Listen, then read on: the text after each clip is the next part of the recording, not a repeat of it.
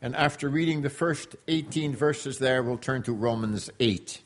First, John 1, 1 through 18.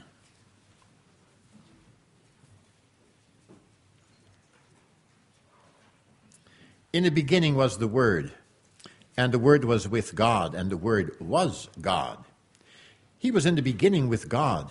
All things were made through him.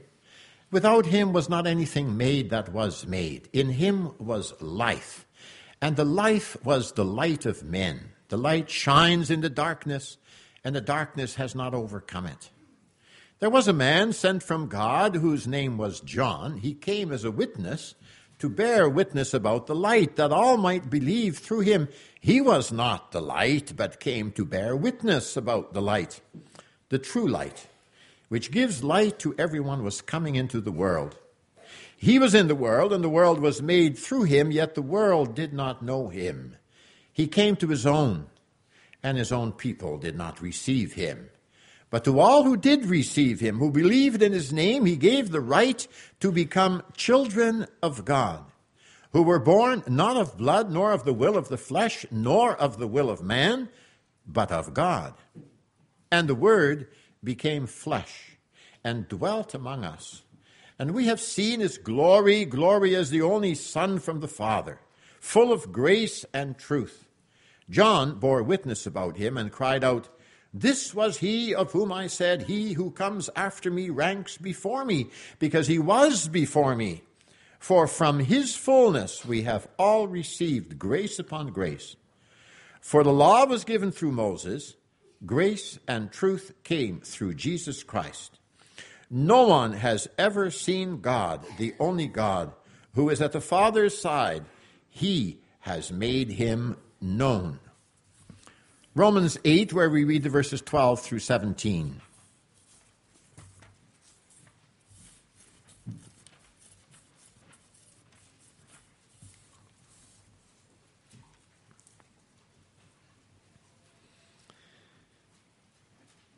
So then, brothers, we are debtors, not to the flesh, to live according to the flesh. For if you live according to the flesh, you will die. But if by the Spirit you put to death the deeds of the body, you will live. For all who are led by the Spirit of God are sons of God. But you did not receive the spirit of slavery to fall back into fear, but you have received the spirit of adoption as sons, by whom we cry, "Abba, Father." The Spirit himself bears witness with our spirit that we are children of God. And if children, then heirs, heirs of God and fellow heirs with Christ, provided we suffer with him, in order that we may also be glorified with him. So far, the reading of God's holy word. Let us respond with the singing of Psalm 2, the stanzas 3 and 4. The text for the proclamation of the gospel this afternoon is God's word as it is summarized and confessed by the Church in Lord's Day 13 of the Heidelberg Catechism, which we find on page 528 of our books of praise. And here the Catechism continues, the confession concerning our deliverance. That's the second main part. And in particular, we have been busy these last few Sundays with those articles dealing with God the Son and our redemption, the name of Jesus as well as Christ and Christians. And so here in Lord's Day 13, it is asked and answered, why is he called God's only begotten Son, since we are also children of God? Because Christ alone is the eternal, natural Son of God, we, however, are children of God by adoption, through grace, for Christ's sake. Why do you call him our Lord? Because he has ransomed us, body and soul, from all our sins, not with silver or gold, but with his precious blood, and has freed us from all the power of the devil to make us his own possession. In response to the proclamation of the gospel, let us sing from Psalm 20, the stanzas 3 and 4.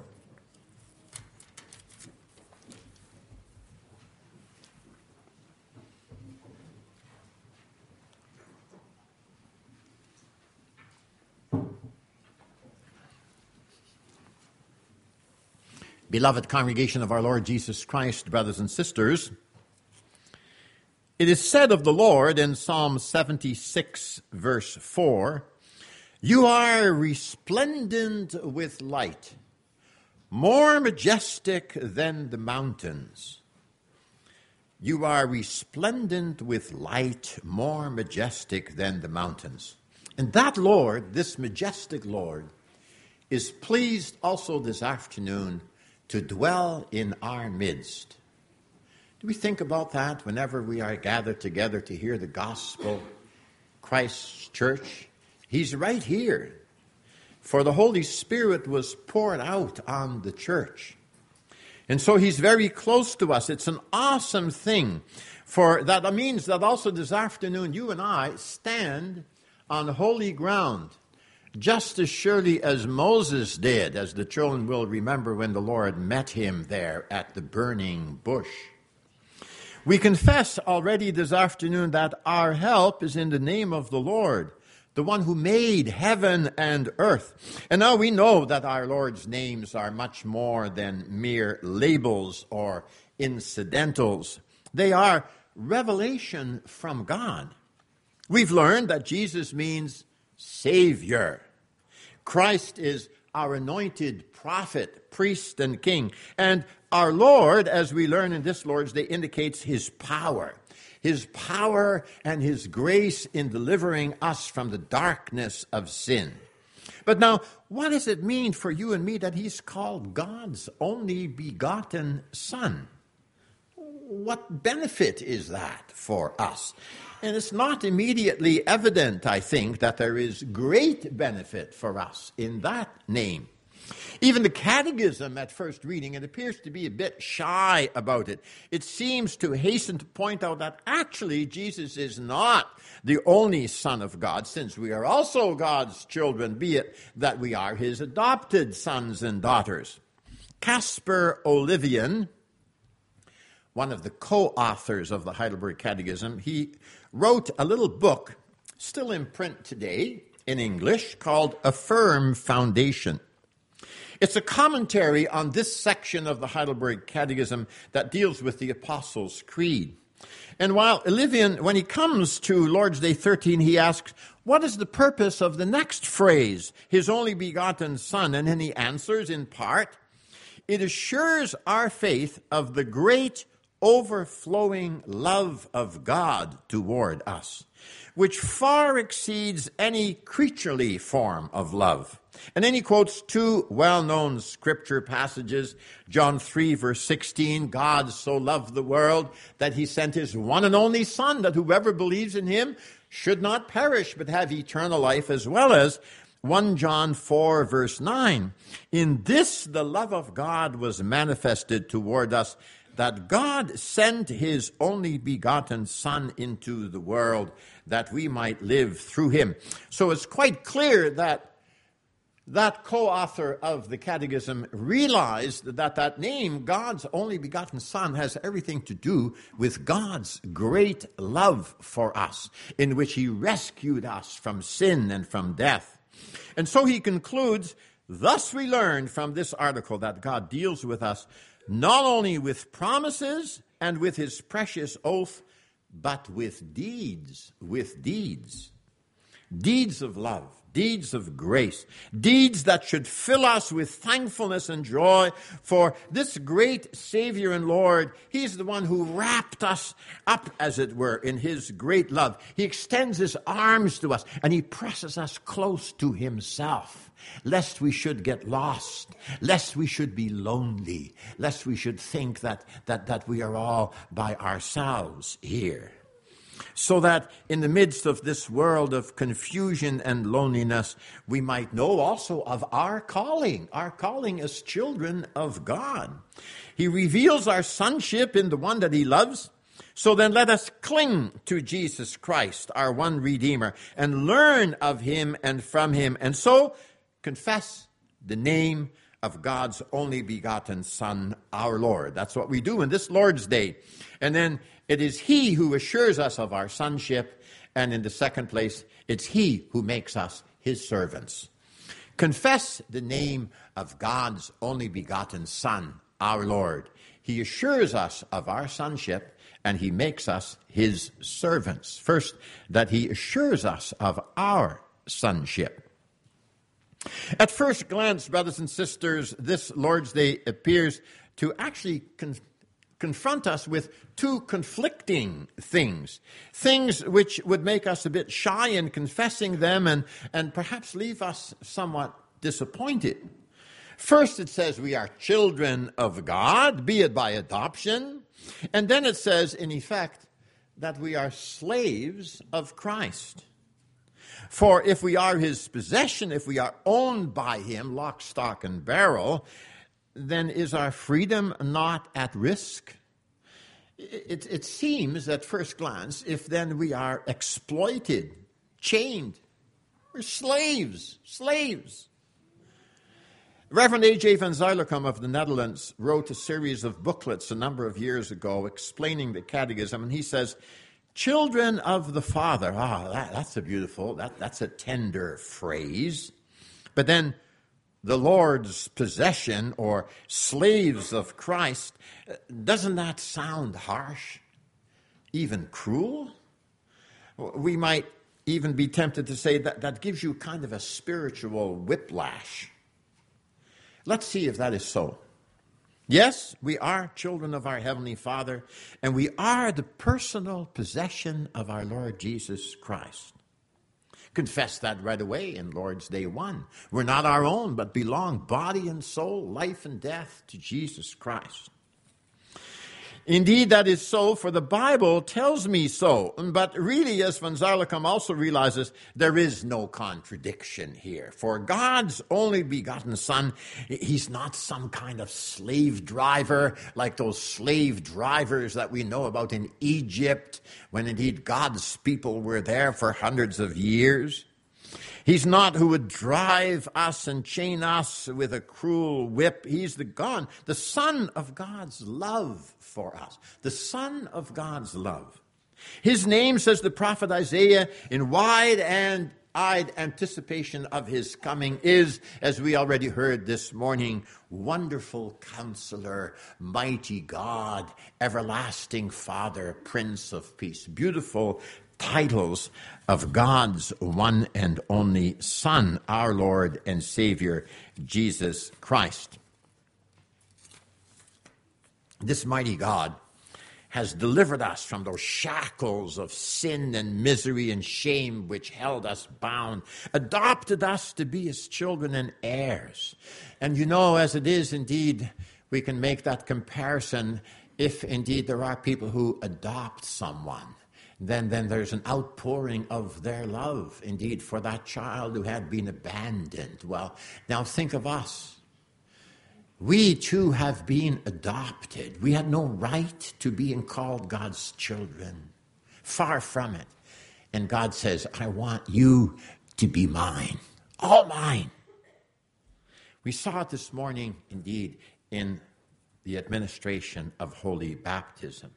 And so God gave us not only breathing room, but he gives us salvation. He is the eternal, natural Son of God who did that. That Son of whom the writer to the Hebrews says that God spoke by him whom God appointed heir of all things, through whom he made the universe. That's Jesus Christ, the Son who is the radiance of God's glory, the exact representation of his being.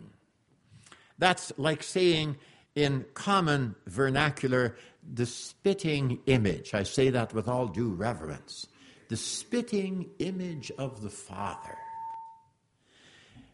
Indeed, with the Nicene Creed that we will confess this afternoon, we confess him to be God of God, light of light, true God of true God, begotten, not made, of one substance with the Father, through whom all things were made. Oh, indeed, this confession has come in for denial, even for ridicule, throughout the centuries. There have been a sad lineup of heretics, including the Arians of the 4th century and their spiritual descendants, the Jehovah's Witnesses, who maintain that what we confess here and what we confess in the Nicene Creed is indeed false. They and not a few others with them consider Jesus to be no more than a creature. Oh, an angel perhaps, even a very important one, perhaps even the most important one, a noble, pure person maybe, even a son of God, a Lord, yet a creature made a lesser being than God. And so what we confess in the Athanasian Creed, that creed that we don't read very often, could have done so also this afternoon, so that the Godhead of the Father, the Son, and the Holy Spirit, say those Jehovah's Witnesses and those Arians, not one. Their glory not equal. Their majesty not co-eternal. And like all heresies, that's a very sad and a very hopeless one. For they are in slavery still. For neither angels nor the most noblest and well-intentioned human being can deliver us from sin and grant us salvation. Such a creature, not true God, would have perished under the heavy burden of God's wrath. We confessed that in an earlier Lord's Day as well. It would leave every son still groaning because the prison doors and the chains of sin would remain in place. And our gathering together each Lord's Day would be useless, and no joy would be found in our hearts and on our lips, and we'd be in doubt forever about our deliverance. Somehow, we'd have to try and earn our everlasting freedom. And you know, that would be indeed a dead-end road to travel. But Jesus Christ is God's only begotten Son. And you know that even the faithful Christ's Holy Catholic Church had difficulty with that expression in earlier years. Our small, our frail, our finite minds just cannot get around the thought that the Son had no beginning, that he always was and is to come, the eternal Son of God. Our finite minds can't grasp that. And yet, while we can't understand it, yet we know that we mustn't try in one way or another to chart our own path to heaven, as if indeed we could make it, if not the whole way, well then quite a way.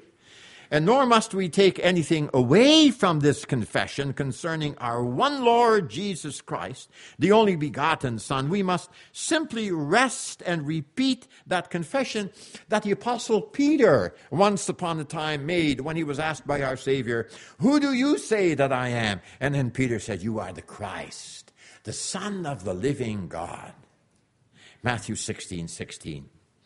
And the life of this one and only Son of God didn't begin at Bethlehem, although it was there that he took upon himself our flesh and blood, except for sin. We give thanks for John's testimony concerning him, as we read in John 1.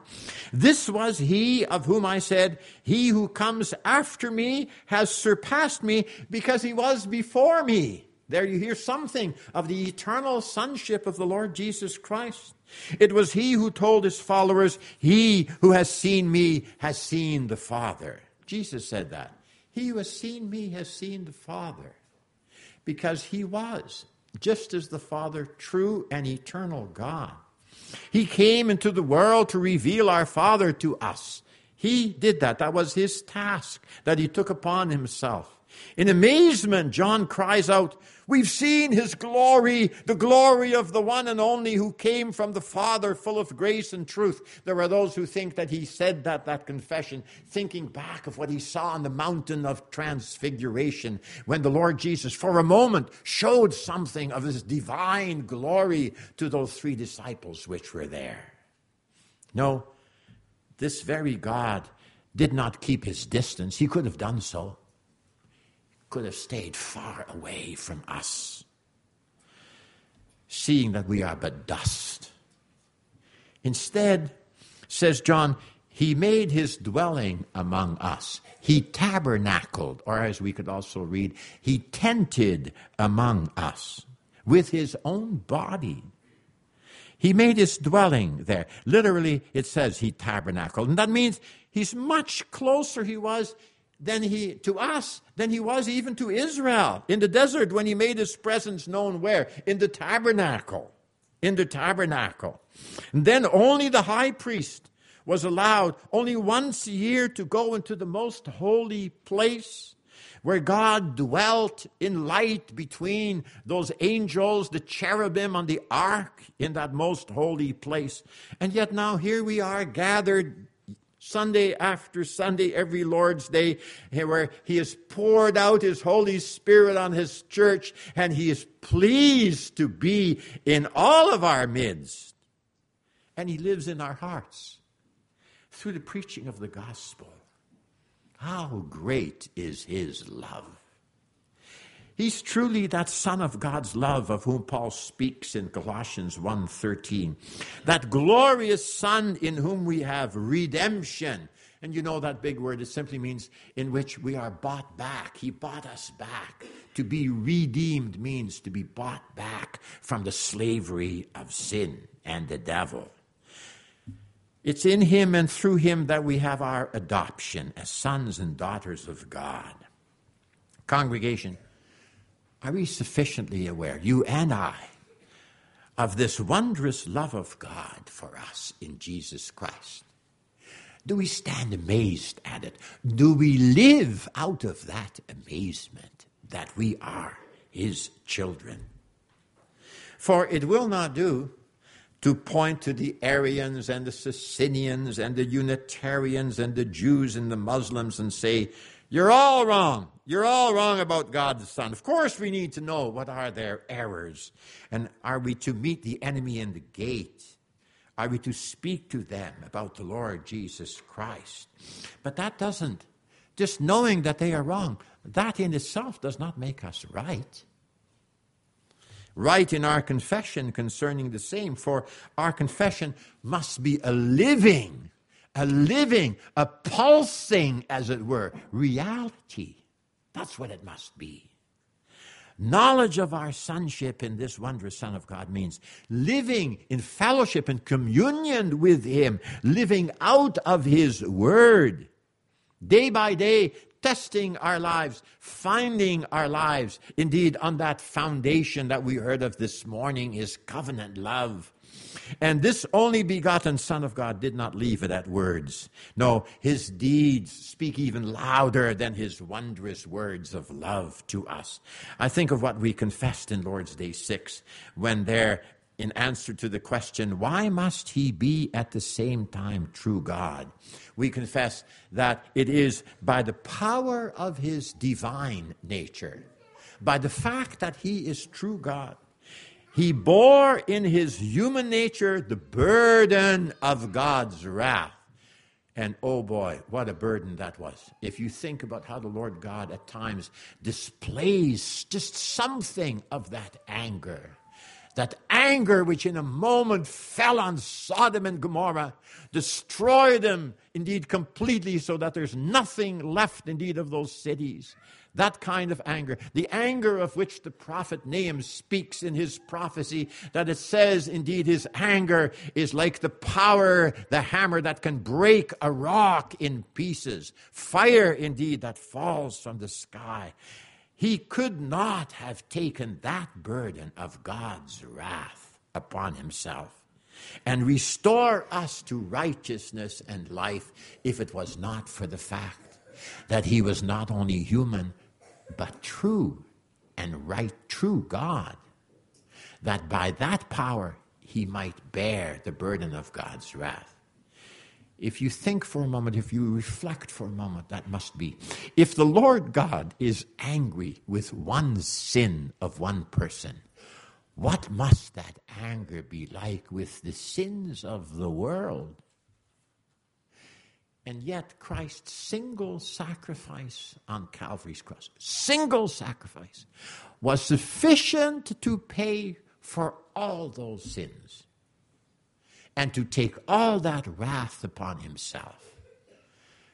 That should make us indeed understand a little bit better what it meant for the Lord Jesus Christ in the Garden of Gethsemane, when he was faced indeed with that suffering, when he saw, as it were, the cross looming. It was very close to him then, that he said, "My God, if it is possible, let this cup pass from me."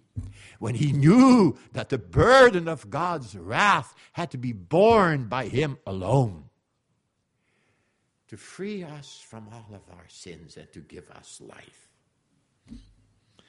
Where would it leave us if he were not the eternal, natural Son of God? Still dead?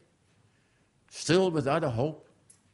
Every Sunday coming together as a church really would have no purpose if he was not God's eternal, natural Son. But God's Son suffered that bitter and shameful death.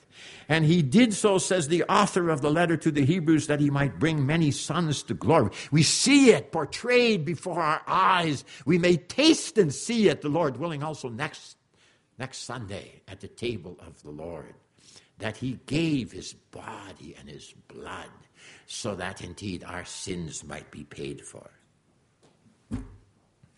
Here we are, paupers, who stumble and fumble our way through life, often fearful, disobedient even.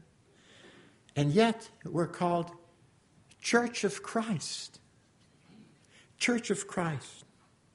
Every Sunday, the first thing that we hear is indeed the blessing of the Lord God on us, even when we've made a mess of it the night before.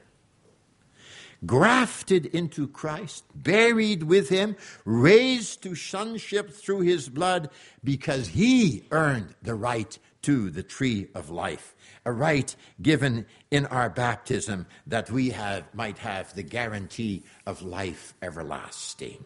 And that means we must stand in awe of him who raised us.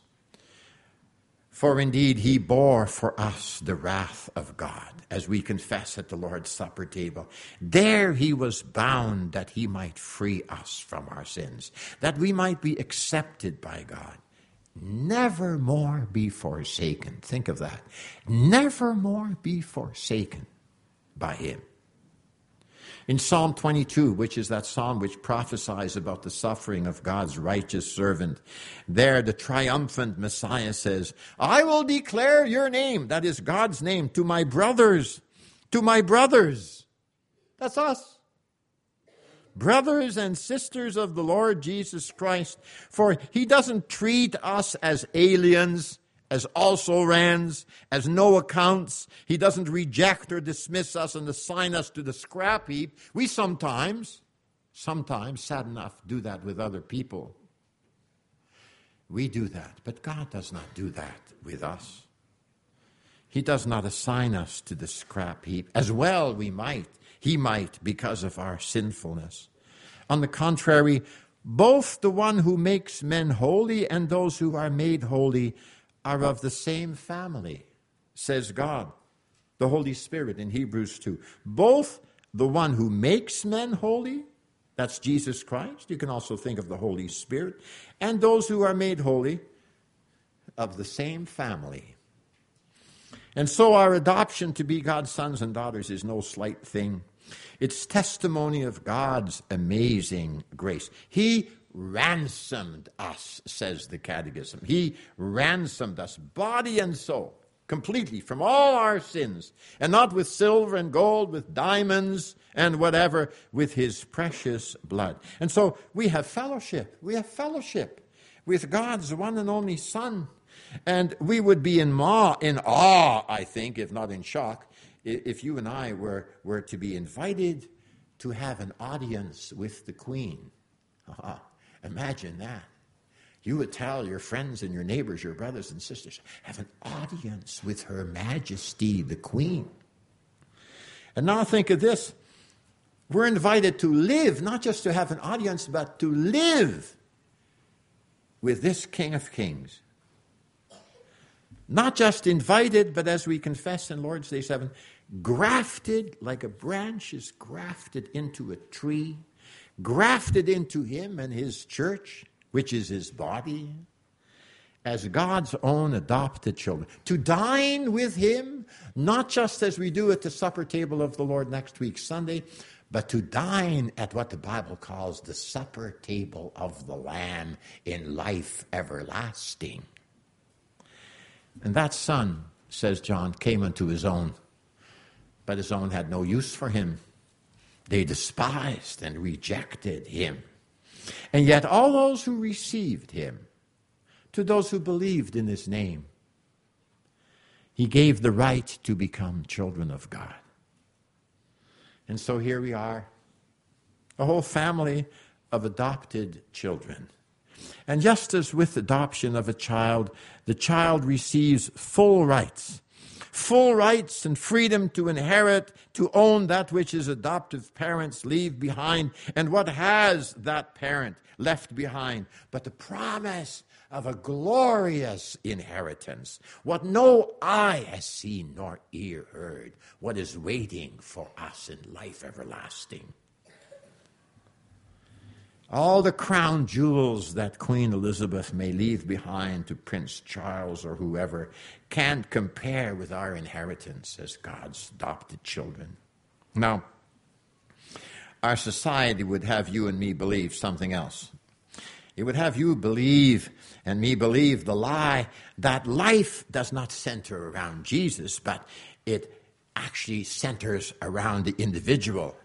The individual, especially the individual who dares to say, it's about me, me, me. That's what it's about. That's what you hear in the media today. That's what you hear all over the place. Me, move over because it's me, me. One of the world's biggest lies. Here in this Lord's Day, we say, no. It's not about us. It's about him.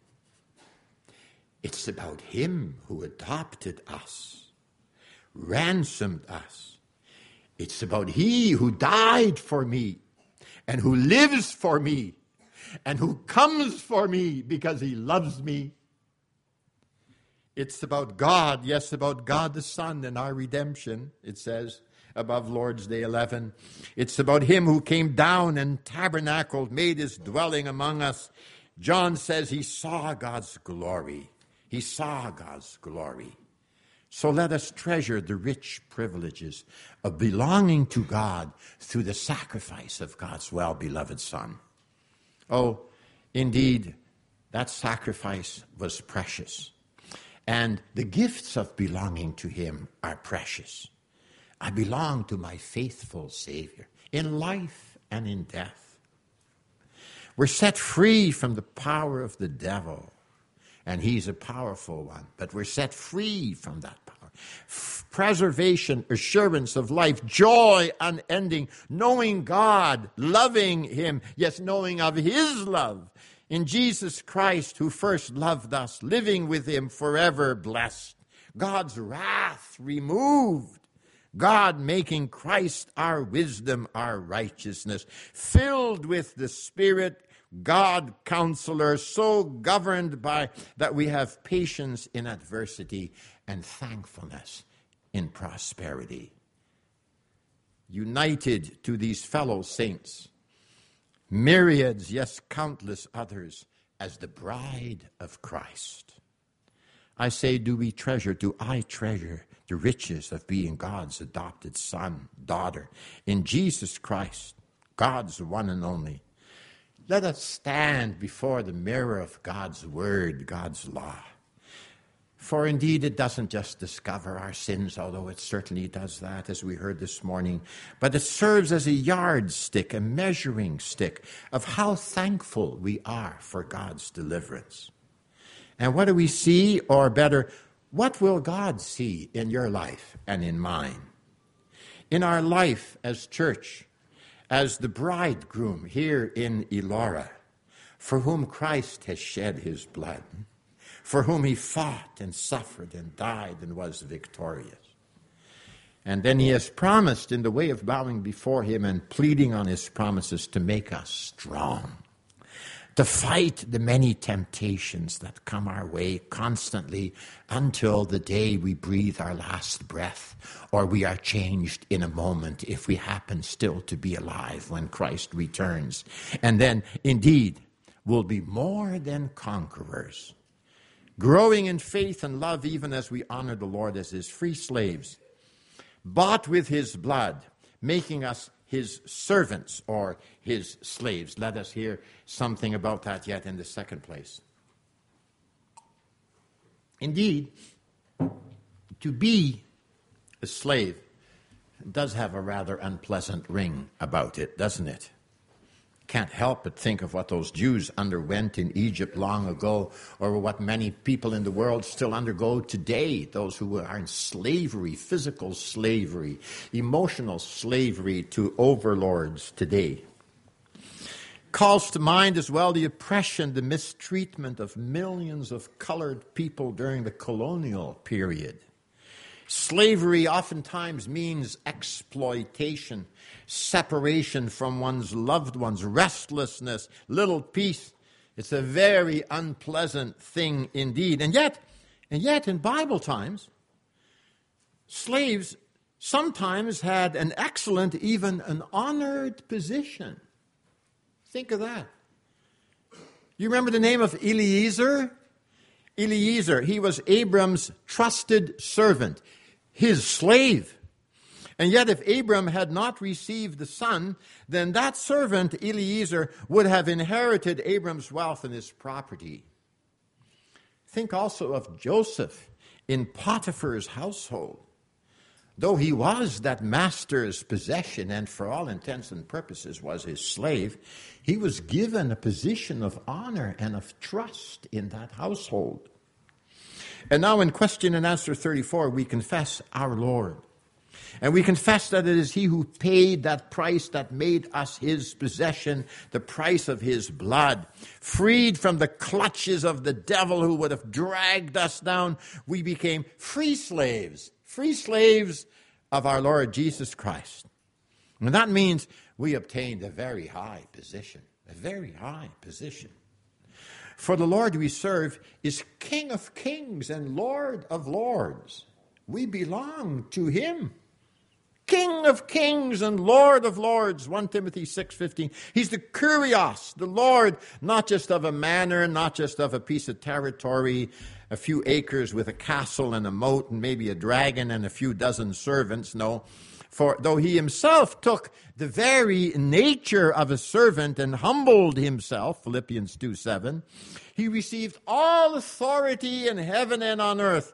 Because he became obedient to death, even death on the cross. And we, you and I, belong to that King, that mighty, that glorious King. What an honor. The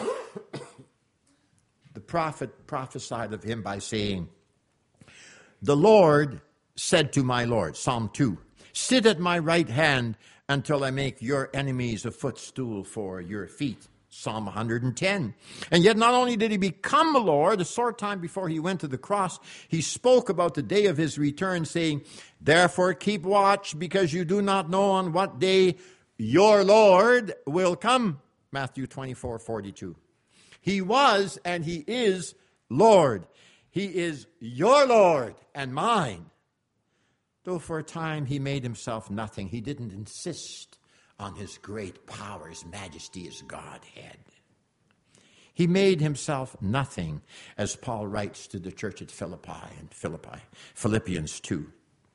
He nevertheless remained Lord and King. He fought, he overcame the devil, his whole dominion on the cross. Son of man, Son of God, though to the human eye he appeared to hang there in no other capacity than a bleeding, beaten, suffering servant. The people, even the leaders of God's people, laughed him to scorn.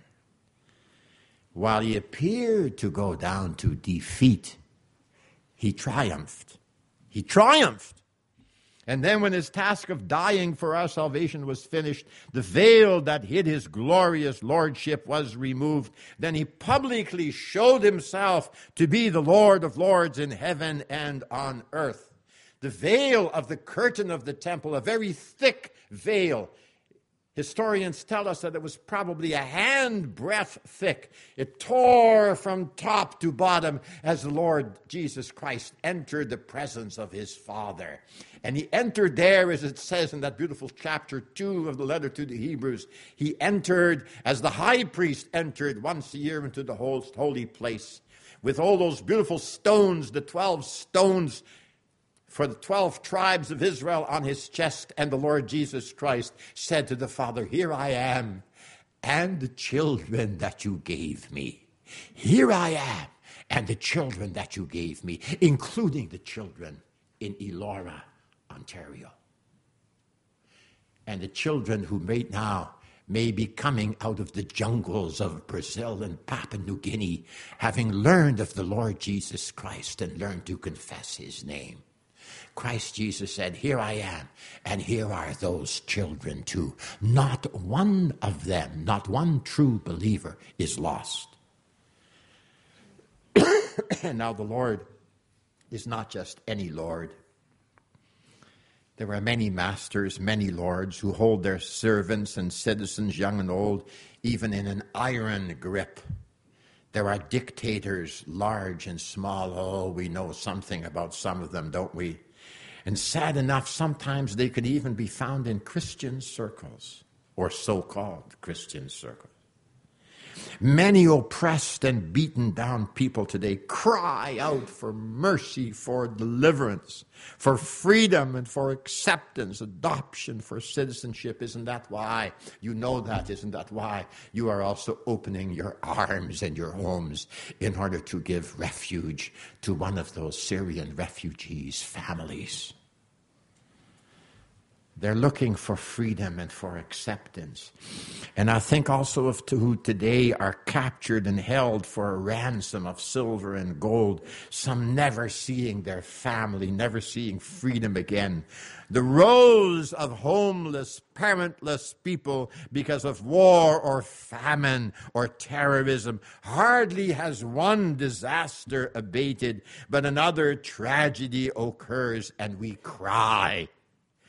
And the destitute, like slaves, make endless lines again. Yet here we are, the Lord's possession, servants, slaves of Christ. And while we live here below, such servants of Christ may constantly be on the run. Some are constantly on the run. They too may be made homeless, penniless, surviving on the handouts of some benevolent group or government. And even so, they are rich. They are rich. Even if, like Job, they're sitting on the dump, on the ash heap, and have to scrape the sores off their bodies with a piece of broken pottery. How is that possible? It's because their Lord, our Lord, is a compassionate master. He's faithful and just and very good. He testifies in his word, "You are mine, all mine, and no one shall snatch you from my hand." Indeed, in his word, our Lord's power is there unto our salvation. Gresham Machen, some of you will have heard that name. He was a faithful theologian who helped found Westminster Seminary in 1929. And he was instrumental in the formation of our sister church, the OPC. He once wrote these words: "In the New Testament, the center of life and liberty and salvation is always found in God and in his Son. The gospel is the means whereby men are brought in from the cold world of sin into the warmth and the joy of God's house." That's what we confess here. Because you made this Lord your refuge. No better, because he reached out to draw us into his communion, into that fellowship which he loves, this fellowship. But then this Lord will surely require that those who are made his sons and daughters must serve him truly. They will have to bow and acknowledge his lordship, and that involves more than a nod of his head in his direction. More than a feeble, tacit realization that, yes, there is a Lord. No, we need to do that in all humility, don't we? Even when we have done everything we are told to do by our sovereign Lord, we have no right to any reward, nor can we elevate ourselves and say, oh, it's because we are a whole lot better than those people down the road, maybe. In Luke 17, our Lord taught his disciples an important lesson concerning sin and forgiveness and faith and duty. He ended that lesson by saying, you also, when you have done everything you were told to do, should say, we are unworthy servants. We've only done our duty. We are unworthy servants. We've only done our duty. So then let every tongue confess that Jesus Christ is Lord, to the glory of God the Father. Let every tongue confess. That's really a promise, and it is a prophecy. A promise and a prophecy for today and tomorrow, even to the end of days, when all will have to bow, whether they like it or not, when the Lord Jesus Christ comes back and judges the universe, the world. They will have to bow their knees, those knees of which Paul speaks, acknowledging that this Lord is master still. So then, living like children of the crown, like royal children, ransomed by the precious blood of Christ, we will go into our reward. What did Paul say in Romans 8? If we are alive in Jesus Christ, that is, if our Lord Jesus Christ is in us and we in him, because his Spirit is living in us. If our Lord Jesus Christ is he in whom we have that obligation, a lifelong obligation, not in order to live according to the sins of the flesh, not to shamelessly follow the imagination of our sinful human nature and the world and the devil, nor to live a life of pretenses. Yeah, we can do that too, sad enough. A hypocritical way of life, living a lie, but living a life being led by the Spirit. Then, says Paul in Romans 8, we must be living to suffer for the sake of our master. That's a hard one. No one likes to suffer. But we must be willing to suffer for the sake of our master. The Holy Spirit testifies with our spirit that we are his children. And now, if we are children, says Paul, we share in his sufferings in order that we may share in his glory. So then, also in the week that has already started, let us examine ourselves, you and I, freed from all the power of the devil. For whom then do you live? And how? May it be that the price our Lord paid for our freedom may not be in vain. May it be that with uplifted heads we expect his return, soberly yet eagerly awaiting that day when the clouds will be pulled back and the Lord will come down, praying, Maranatha, come Lord Jesus. For blessed is his glorious name through all eternity. The whole earth let your glory fill. Amen. So shall it be. Amen.